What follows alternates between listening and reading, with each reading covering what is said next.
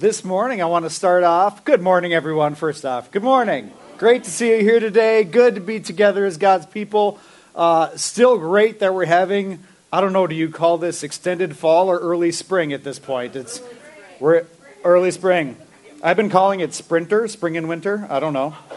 But anyway, before we get to the message this morning, I would like to give a hand to some new members of Harvest Church in Frazee.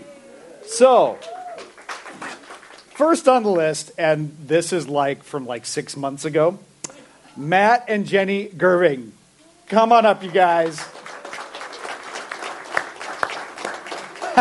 Jenny's making Matt come up. I like it. You've already been up? Oh, did we just forget to give it to you? Yeah. My bad. Let's give them all a clap again. We appreciate them. Bree and Tucker Nundahl.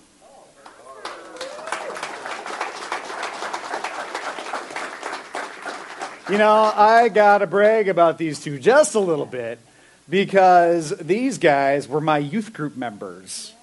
When I first came back to the church and was helping out, and I'm super proud of where you guys are at today. God bless you. Great to see you as a couple joining the church as a beautiful family. And we bless you guys. Thank you. Yeah.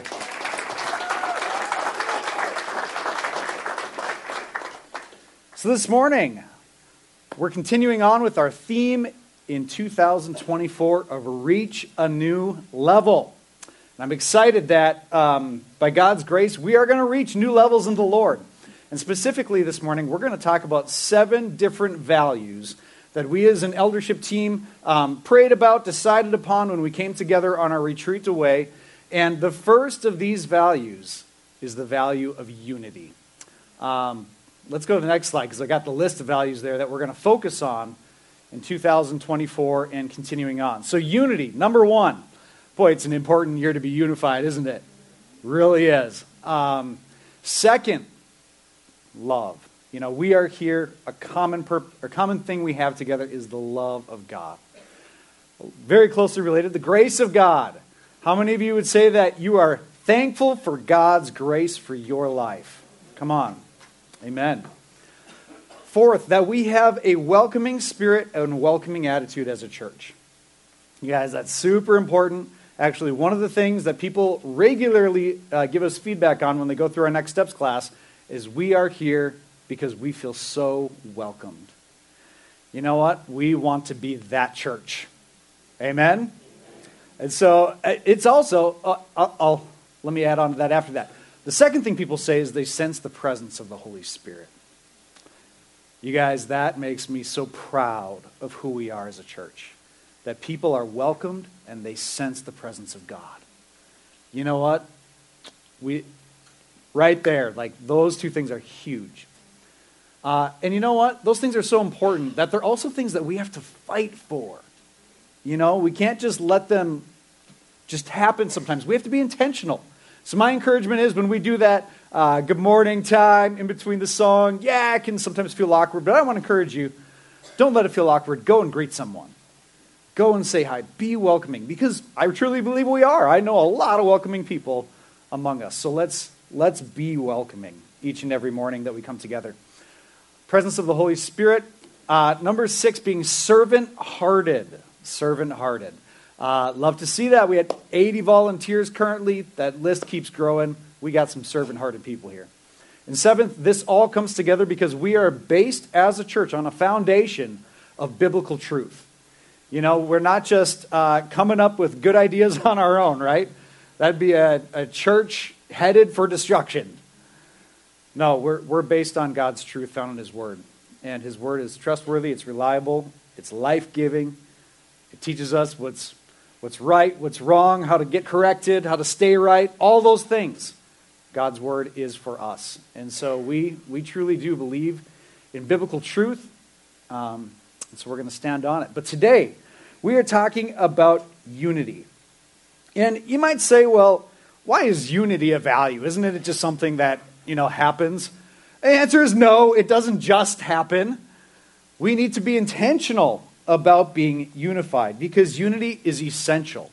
Actually, it's one of the apologetics or reasons for faith that people can look at and not argue with. Because if you have it, they will say there is a God. And if you don't have it, they will say you're a bunch of hypocrites. Right? If you have unity, they will say there is a God, I want in. If you don't have it, they will say, who do you think you are? You claim to live to a higher standard, you don't even like each other. Right? It's so important. Jesus said in John 13:35, by this everyone will know that you are my disciples if you love one another. You guys, let us be a loving church. Let us be a unified church because we love each other, because we have so many good things in common that we can fight for and fight together with. I made this statement, if we don't fight for unity, disunity will fight against us. If we don't fight for unity, disunity will fight against us. Why? Because at a core, people are inherently selfish. Thank you. A few honest people in the crowd today. A few amens there. We are inherently selfish. We are inherently self-focused. We need God to redeem our selfish, fleshly man so that we're not so self-focused. Right? But like if we're left alone, we will choose self over others. That's just how it is. And because we want to fulfill the things that our flesh is crying out for. Me, my. We start it when we're 2, and it doesn't really end completely. And so we need Jesus to help us. James 3:16 and 17 says, for when you have envy and selfish ambition, there you will find disorder in every evil practice. So true. But the wisdom that comes from heaven is first of all pure, then peace-loving, considerate, submissive. We submit to each other, right? Full of mercy and good fruit, impartial and sincere. That's what we want to be walking in. That wisdom that comes from above, that loves, peace, is considerate, submitting to each other, serving one another. That's what it's about. And there's so many benefits that come from being unified. In Psalm 133, as I talked earlier today, it reads, how good and pleasant it is when God's people live together in unity. It is like precious oil poured on the head, running down the beard. I'll talk about the symbolism here. Running down on Aaron's beard, down on the collar of his robe. It is as if the dew of Hermon were falling on Mount Zion. For there the Lord bestows his blessing, even life forevermore. All right, so we see in this psalm, just starting with the blessing, how good and pleasant it is when people walk together in unity. There's a blessing there. Second, it is like being anointed. What do I mean by anointed? When he's talking about the oil pouring down, there was a special kind of oil that the priests alone were anointed with, and it represented God's forgiveness and God's blessing and God's favor. And you know what? I want, as a church, that we have God's blessing, favor, forgiveness. We want to be a group of people that is anointed to do what God has called us to do. That's what unity does. It's like breaking open that flask of oil and it's just running all over. Seeps into everything, pours out of you. We want that anointing that comes from unity. There's a harmony to it, a beautiful fragrance that comes when people walk together in unity. So we want this. It's compared to dew, the dew of Mount Hermon. And Mount Hermon stood above the rest of the mountains, and because of that, the clouds would hit it, and it would be lush and green all throughout the summer, through the winter, all the time. It was lush and green. He said it was as if the dew of Hermon was resting on Mount Zion or Jerusalem. And that just represents God's refreshing. Refreshing comes to people who are unified. Right? Like when you're unified and one of you is down and another comes along to lift you up, that's refreshing. There's a refreshing that comes in the presence of God when we come together in a unified way. And so we want to be like that. And then lastly, it ends with just another blessing of how important it is. He says, "For there the Lord bestows his blessing, even life, forevermore." So there's a life. So family, a church that is unified will have anointing, refreshing, and life. A church that is unified around the right things, right? But a church that is unified will have anointing, refreshing, and life. You know what? I believe that we definitely function in a portion of that here at Harvest. But you know what? It's 2024, and we're reaching a new level. Come on. We're reaching a new level of unity, and therefore anointing, refreshing, and life. You know what's really funny? This psalm, it's called a psalm of ascents. Not ascent, but ascend is in climbing. And there are a bunch of these psalms all in a row, and God called the men of Israel, and I assume they took their families with them, to come and celebrate 3 festivals in the Old Testament. In Deuteronomy 16:16 it says, "Each year every man in Israel must celebrate these 3 festivals, the festival of unleavened bread, the festival of harvest, and the festival of shelters or booths. On each of these occasions all men must appear before the Lord your God at the place he chooses, but they must not appear before the Lord without a gift for him." And so the place that they would come to is Jerusalem. It's where the temple was. And they would come up and they would celebrate 3 times a year for these festivals. And I mean, they're coming from all over Israel, and it's a pilgrimage. And it's kind of funny to me that one of these, the festival of shelters or festival of booths, it was to commemorate God's care for the people of Israel as they left Egypt and were going through the wilderness and taken to the promised land. It was to commemorate that God took care of them.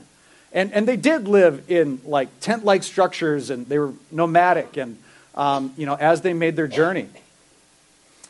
And so it's kind of funny to me, a little bit, and I'm not trying to be mocking of a festival in any way of Israel. I mean, obviously, something that God created for the people of Israel. But it is kind of funny to me that they're saying this psalm, oh, how good and how pleasant it is to walk together in unity, when it's families going on a long pilgrimage all together, and they're going to spend time in a little booth for 7 days. And you can just imagine, if you've ever been on a camping trip, we are a camping family. If you've ever been on a camping trip, you know that at the beginning of this trip, let's say common Israelite family, and there's a mom and dad and a couple teenagers and a couple young kids, and they're all going on this pilgrimage together. At the beginning of the trip, Dad's like, yes, Psalm 133, how good, how pleasant it is for family to dwell together. Everyone's coming. Kids, this is going to be the best vacation you've ever had. It's going to be amazing. We're going to have so many good memories. It's going to be so life-giving. By the end of day 7 in the shelter, something tells me it was a little more drudgery to recite Psalm 133. Oh, how good and pleasant it is to be surrounded by my moody teenagers and whiny little children and each other for 7 days in a row. That's a funny thought, isn't it? And yet, when we were young parents, we were part of a small group about raising kids and family, and Christian relational expert, Dr. Gary Smalley, he said in one of his teachings that several years ago they had interviewed a bunch of healthy families that you could just tell there was a love and care and concern for each other. And they asked, why are you so united? Why do you love each other? And they said, well, we do a lot of activities together. Okay, what kind? And the number one thing they did was camping. Why was it camping? Because when you camp, you kind of like have little ways of suffering together. And sometimes you have to overcome some hardships. And let me tell you, maybe you don't feel like being unified, but by the end, you like look back and you're like, that trip was the best ever. But when you're in it, you're like, this is not heaven on earth. We're in a church, so I'm not going to say the opposite. No, I'm just kidding.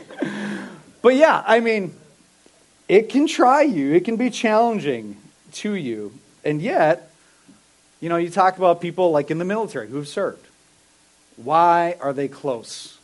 Because they fought together. They fought together. They had to do some things to overcome together.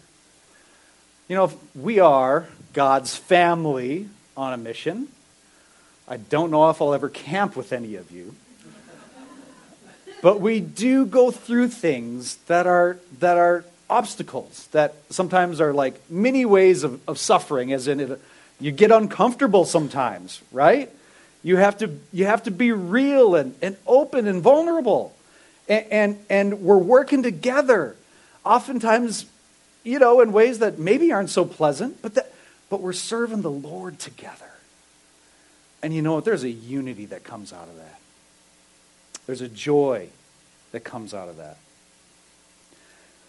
And so we can say how good and pleasant it is when brethren live together in unity. And I pray that more and more we would be unified, that we would know each other, love each other, go through things together, and overcome together. Amen? And it will draw us together so that we're more unified. So what are some things that unify us as God's church, as His body? The first is our common identity. I spoke about this some in communion, but Ephesians 2:19, when we trust in Christ, we are new creations according to 2 Corinthians 5. New creations. And so it says, this is who we are. Consequently, you are no longer foreigners and strangers, but fellow citizens with God's people, and also members of His household, built on the foundation of the apostles and prophets, with Christ Jesus Himself as the chief cornerstone.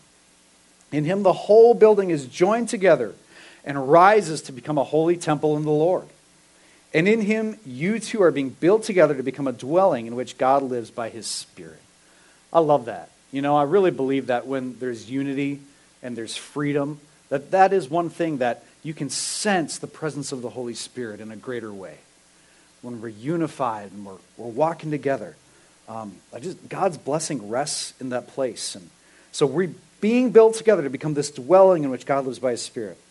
1 Peter 2:9 says, but you are a chosen people, a royal priesthood, a holy nation, God's special possession, that you may declare the praises of Him who called you out of darkness and into His wonderful light. Family, you're chosen. How many of you like the Chosen series, by the way? I'm excited for season 4. That'll be awesome. But you are a chosen priesthood, a royal nation, holy nation, royal priesthood. We're sons and daughters of God when it boils down to it. Because of that, we have the same dad. Jesus is our big brother, scripturally. And we have each been made holy in God's sight and are filled with the presence of the Holy Spirit as a result. You guys, if we don't think we have anything in common, we're lying to ourselves. Because you can look around the room and look at anyone here who has trusted in Christ for their salvation. You can say, you're my brother and you're my sister. You know what is fun when you're traveling and you meet other people who are also Christ followers? There's almost like a rapport that happens spiritually. I think you can sense that. And it's powerful. And so we have more in common in those things than we have in the things that would divide us. And I would encourage us, let's focus on the common things. Let's focus on the common things. Second, we have a common purpose. As Christians, we should all have a few common purposes. But one of those purposes is to become more like Jesus as His disciples. Become more like Jesus. The great commandment in Matthew 22 says, love the Lord your God with all your heart, with all your soul, and with all your mind. This is the first and greatest commandment. The second is like it, love your neighbor as yourself. So we are all trying to become more like Him. That should be a life goal, right? For everyone here. People say, what's your life goal? Everyone here's life goal should be, I want to be more like Jesus. When I see him face to face, I will be like him. But until then, God has us on a plan to become more like him. Sometimes he does a lot more pulling than we do pushing, right? I mean, praise God for that. But he is walking with us to become more like him. Sometimes he allows us to go through some stuff. Not saying he creates the stuff, but he allows us to go through the stuff so that we can become more like him. He refines us like a silversmith purifies silver. Heating it up, removing the dross, which is that nasty stuff on top. You know what's cool about that is you know it's refined when you see yourself in the reflection. Right? So God sometimes allows us to go through things to refine us, to become more like him. That should be a life goal. Second, reaching the lost world around us. That is our common goal. Jesus said in the Great Commission, all authority in heaven and on earth has been given to me. Therefore, go and make disciples of all nations, baptizing them in the name of the Father, of the Son, and of the Holy Spirit, and teaching them to obey everything I've commanded you. Surely I'm with you always to the end of the age. Guys, with the Great Commandment and Great Commission, we have two amazing, great, common purposes. To become more like Jesus always, helping each other become more like Jesus, by the way, and reaching the people around us with the love and hope that Jesus offers. Those two things are enough to bring us together. Third, we share a common love, the love that God has poured out to us. In 1 John 4:16 it says, and so we know and rely on the love God has for us. God is love. Whoever lives in love lives in God, and God in them. In addition, we have a specific mission, right? We are God's family on a mission to transform Frazee and its surrounding communities with the love and hope of Jesus Christ. We believe that's why God placed Harvest on the map. God's family on a mission. Transform Frazee and its surrounding communities with the love and hope of Jesus. And again, if we got nothing to offer, we can't bring any change. If we're not unified, we got nothing to offer. If there's no love, we got nothing to offer. But where there's love, let me tell you, we have life. We have truth. We have grace. We have his Spirit to touch the world around us. So it's vital. So, what is God's scriptural formula for unity? Let me tell you, if we could learn and apply these verses, it would up our level as being a unified people in an immense way. Matthew 18, 15 through 17. Let's go to that slide, please. There we go. If your brother or sister sins, go and point out their fault with 3 or more people that you have already complained to. No. Come on, more people should have caught me on that one. No. If your brother or sister sins, go and point out their fault just between the two of you. If you have an issue with someone, go and talk to them. Do not go and talk to someone else first. It's hard. It really is hard. Why? Because it's far more uncomfortable to go and talk to someone that has hurt you or that you're upset with than it is to just stew about it or go tell someone else. It's way easier to do that. But let me tell you, this side leads to unity. This side leads to strife and disunity. We need to be the first to hop off the gossip train and say, it stops with me. It stops with me. More on that to come. All right, it says, but if they will not listen, take 1 or 2 others along so that every matter may be established by the testimony of 2 or 3 witnesses. Okay, they're not listening. They don't think their behavior is wrong. They don't think what they said was wrong. They're not willing in any way to apologize or make amends. Well, maybe you invite someone else who I will say, it'd be great if they were a mature person, right, who is not also involved emotionally in the situation. You bring them along. If they still refuse to listen, tell it to the church, and this is speaking more about, church sin and church discipline, but it is a step. And if they refuse to listen even to the church, treat them as you would a pagan or a tax collector, basically someone who doesn't know God. Okay, if we applied Matthew 18, our unity level would be, we would reach our new level tomorrow if we just learned to apply Matthew 18. Matthew 5:9 also said, blessed are the peacemakers, for they will be called children of God. Now, this is how Scandinavian, northern Minnesotans translate this verse. Blessed are the peacekeepers, because then they'll step on no one's toes. Right? That's how we're wired, generally speaking. Minnesota nice. I once preached Minnesota nice is not so nice. It's really not. It's really kind of just selfish. All right, so the Greek word there, it has the sense of peacemaker, one who restores peace and reconciliation between persons and even nations. Peacemakers. Let's be peacemakers, family. So that means that we might help people who are going through something by helping them actually confront the situation instead of avoid the situation. Amen? Things that aid unity. I think this will be helpful. Number one, think the best about people. Think the best about people. I used to not follow this very well. I'm just saying, when I was younger, I was critical to myself, and therefore I was critical to the people around me. And there's no life in that. Let me tell you, there's no life in being critical. You know, we're hardwired to judge ourselves more favorably and judge others more harshly.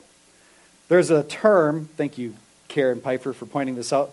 There's a term that sociologists use to describe this common behavior. It's called fundamental attribution error.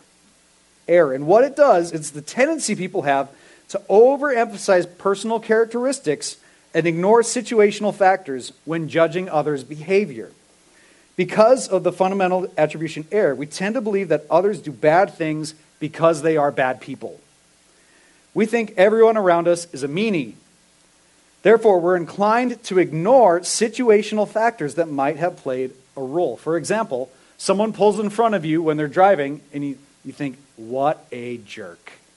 I can't believe they did that. How dare they? They are bad people. But when we do it, we think, oh, I'm in a hurry. Right? Like, we give no credit to the person who pulled in front of us and think what their situation might be. Like, man, maybe they're late for work, or maybe they've had a rough morning, or maybe they're a new driver, or maybe they're older and their reflexes just aren't there as fast as it used to be. Whatever the case.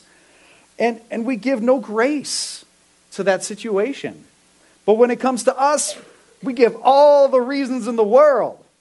They actually did studies. And in one study, when something bad happened to someone else, subjects blamed that person's behavior or personality 65% of the time. But when something bad happened to themselves, they blamed themselves only 44% of the time.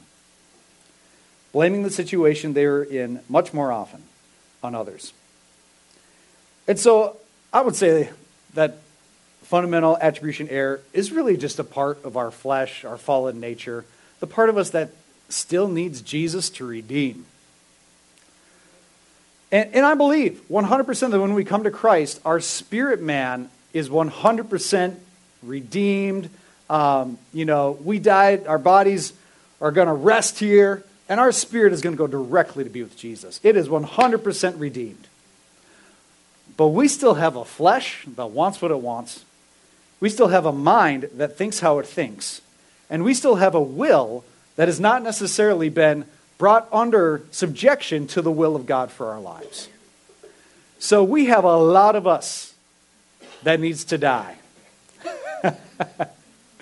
Right? We have a lot of us that we need to put to death so that we become more and more like Jesus while we're walking here on earth. That's the journey. Come on. All right, so here's my encouragement. Judge actions, not intentions. You know, some people say, we're never to judge anything. Well, that's baloney.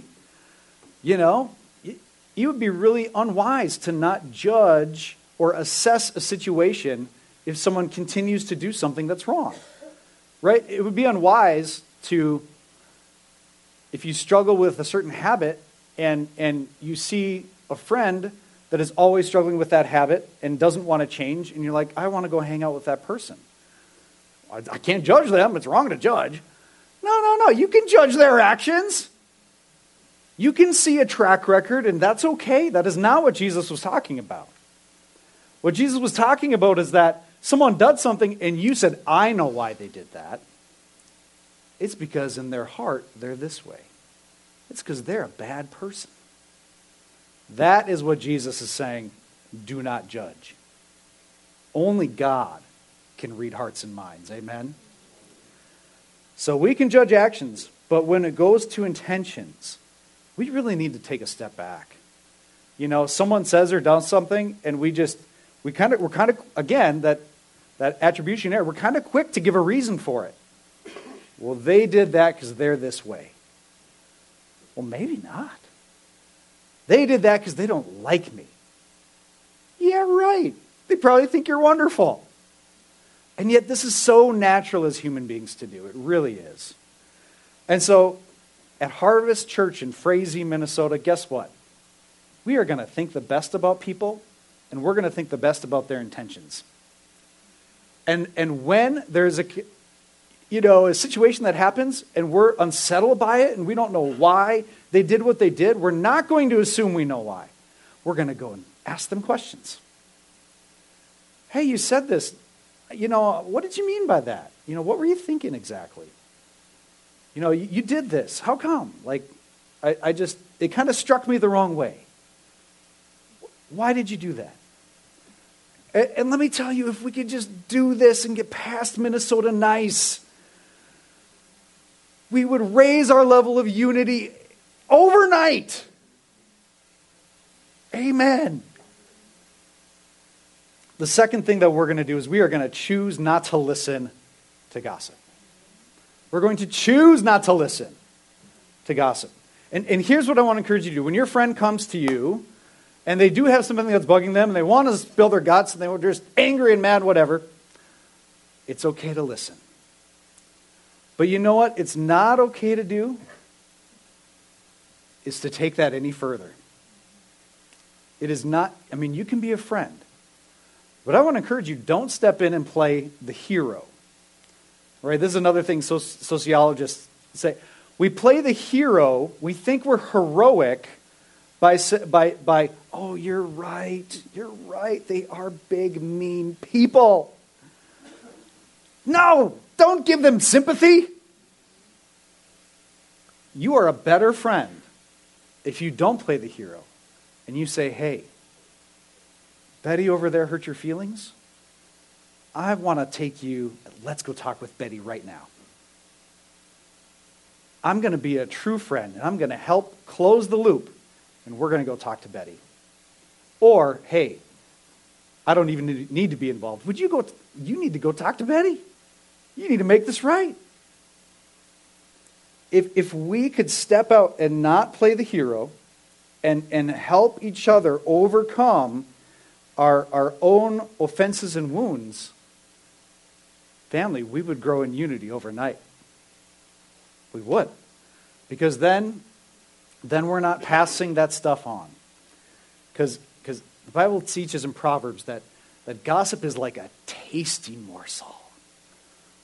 And it is! I know from experience. What? Tell me more. They did what? Huh? Tell me more. Oh, that's interesting. I bet I know why they did that. Let me assign an intention to them that's probably not true. All right, you guys get the point? The third thing that we can do is just choose not to be offended. Just choose not to be offended. People have bad days, right? Especially if we've been hurt emotionally in a big way, it's really easy to look at anything and say, I'm offended by that. I'm offended by that. I'm offended. If we want to, we could be offended 24/7. Just turn on the TV. I'm offended by that.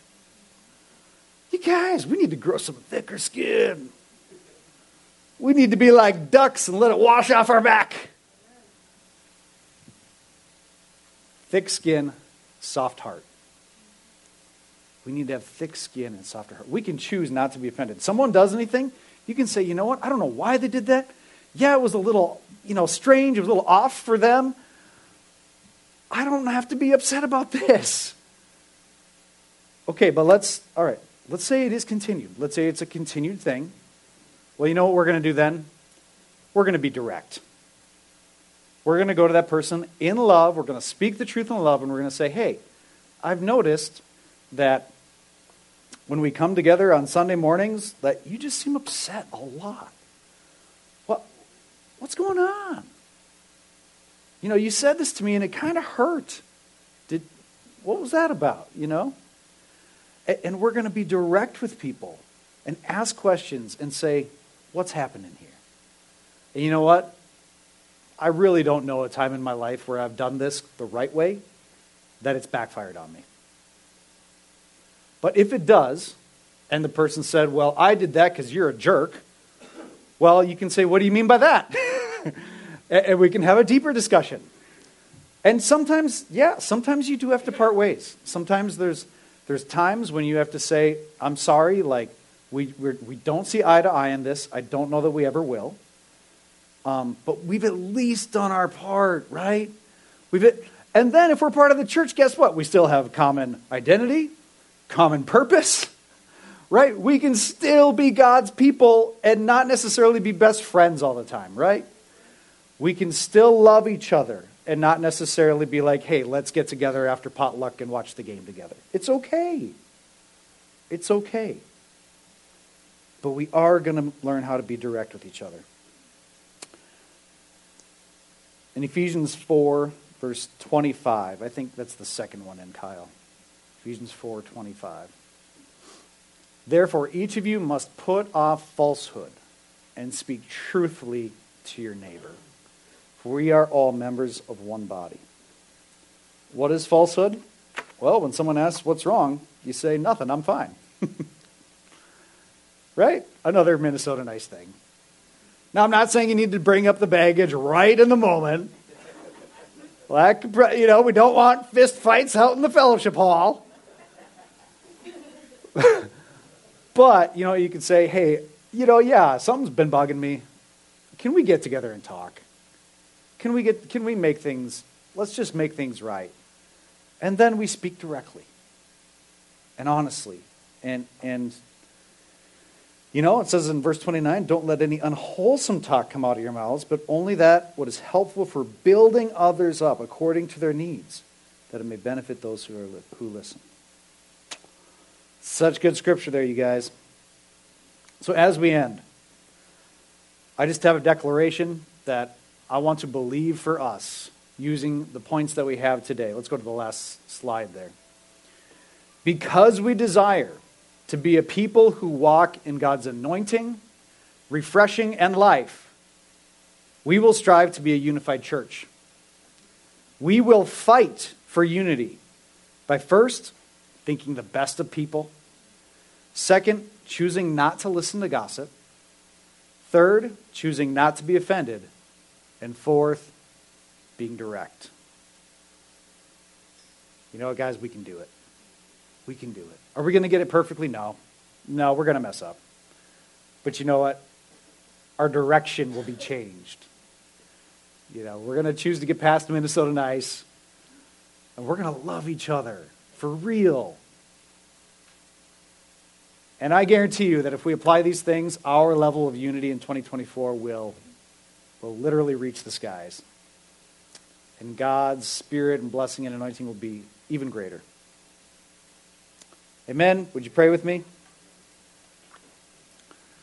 Father God, I thank you for this morning, Lord. I thank you so much for your people. God, Lord, you love us, Lord. I just thank you, God, that you love us where we're at today. But, Lord, you also call us to where you're at. You call us, Lord, to a deeper place, to a place where we are walking in more honesty and in more truth-telling. And, Father, we're not afraid to ruffle feathers sometimes in order to be peacemakers. God, I pray, Lord Jesus, you give us wisdom in how we do this. Lord, you let us be led by your Spirit. so that we do this in the right way, in the right time, that we would speak truth to each other in love. But Lord, that we wouldn't just let things slide either. Father, that we wouldn't just let things sit on the back burner and it's really upsetting us for a long time. Lord, help us to be more direct and to talk through these things. God, I bless your people today. I thank you so much for each one of them, Lord. Draw us together as your people in greater and greater ways, we ask. In Jesus' name.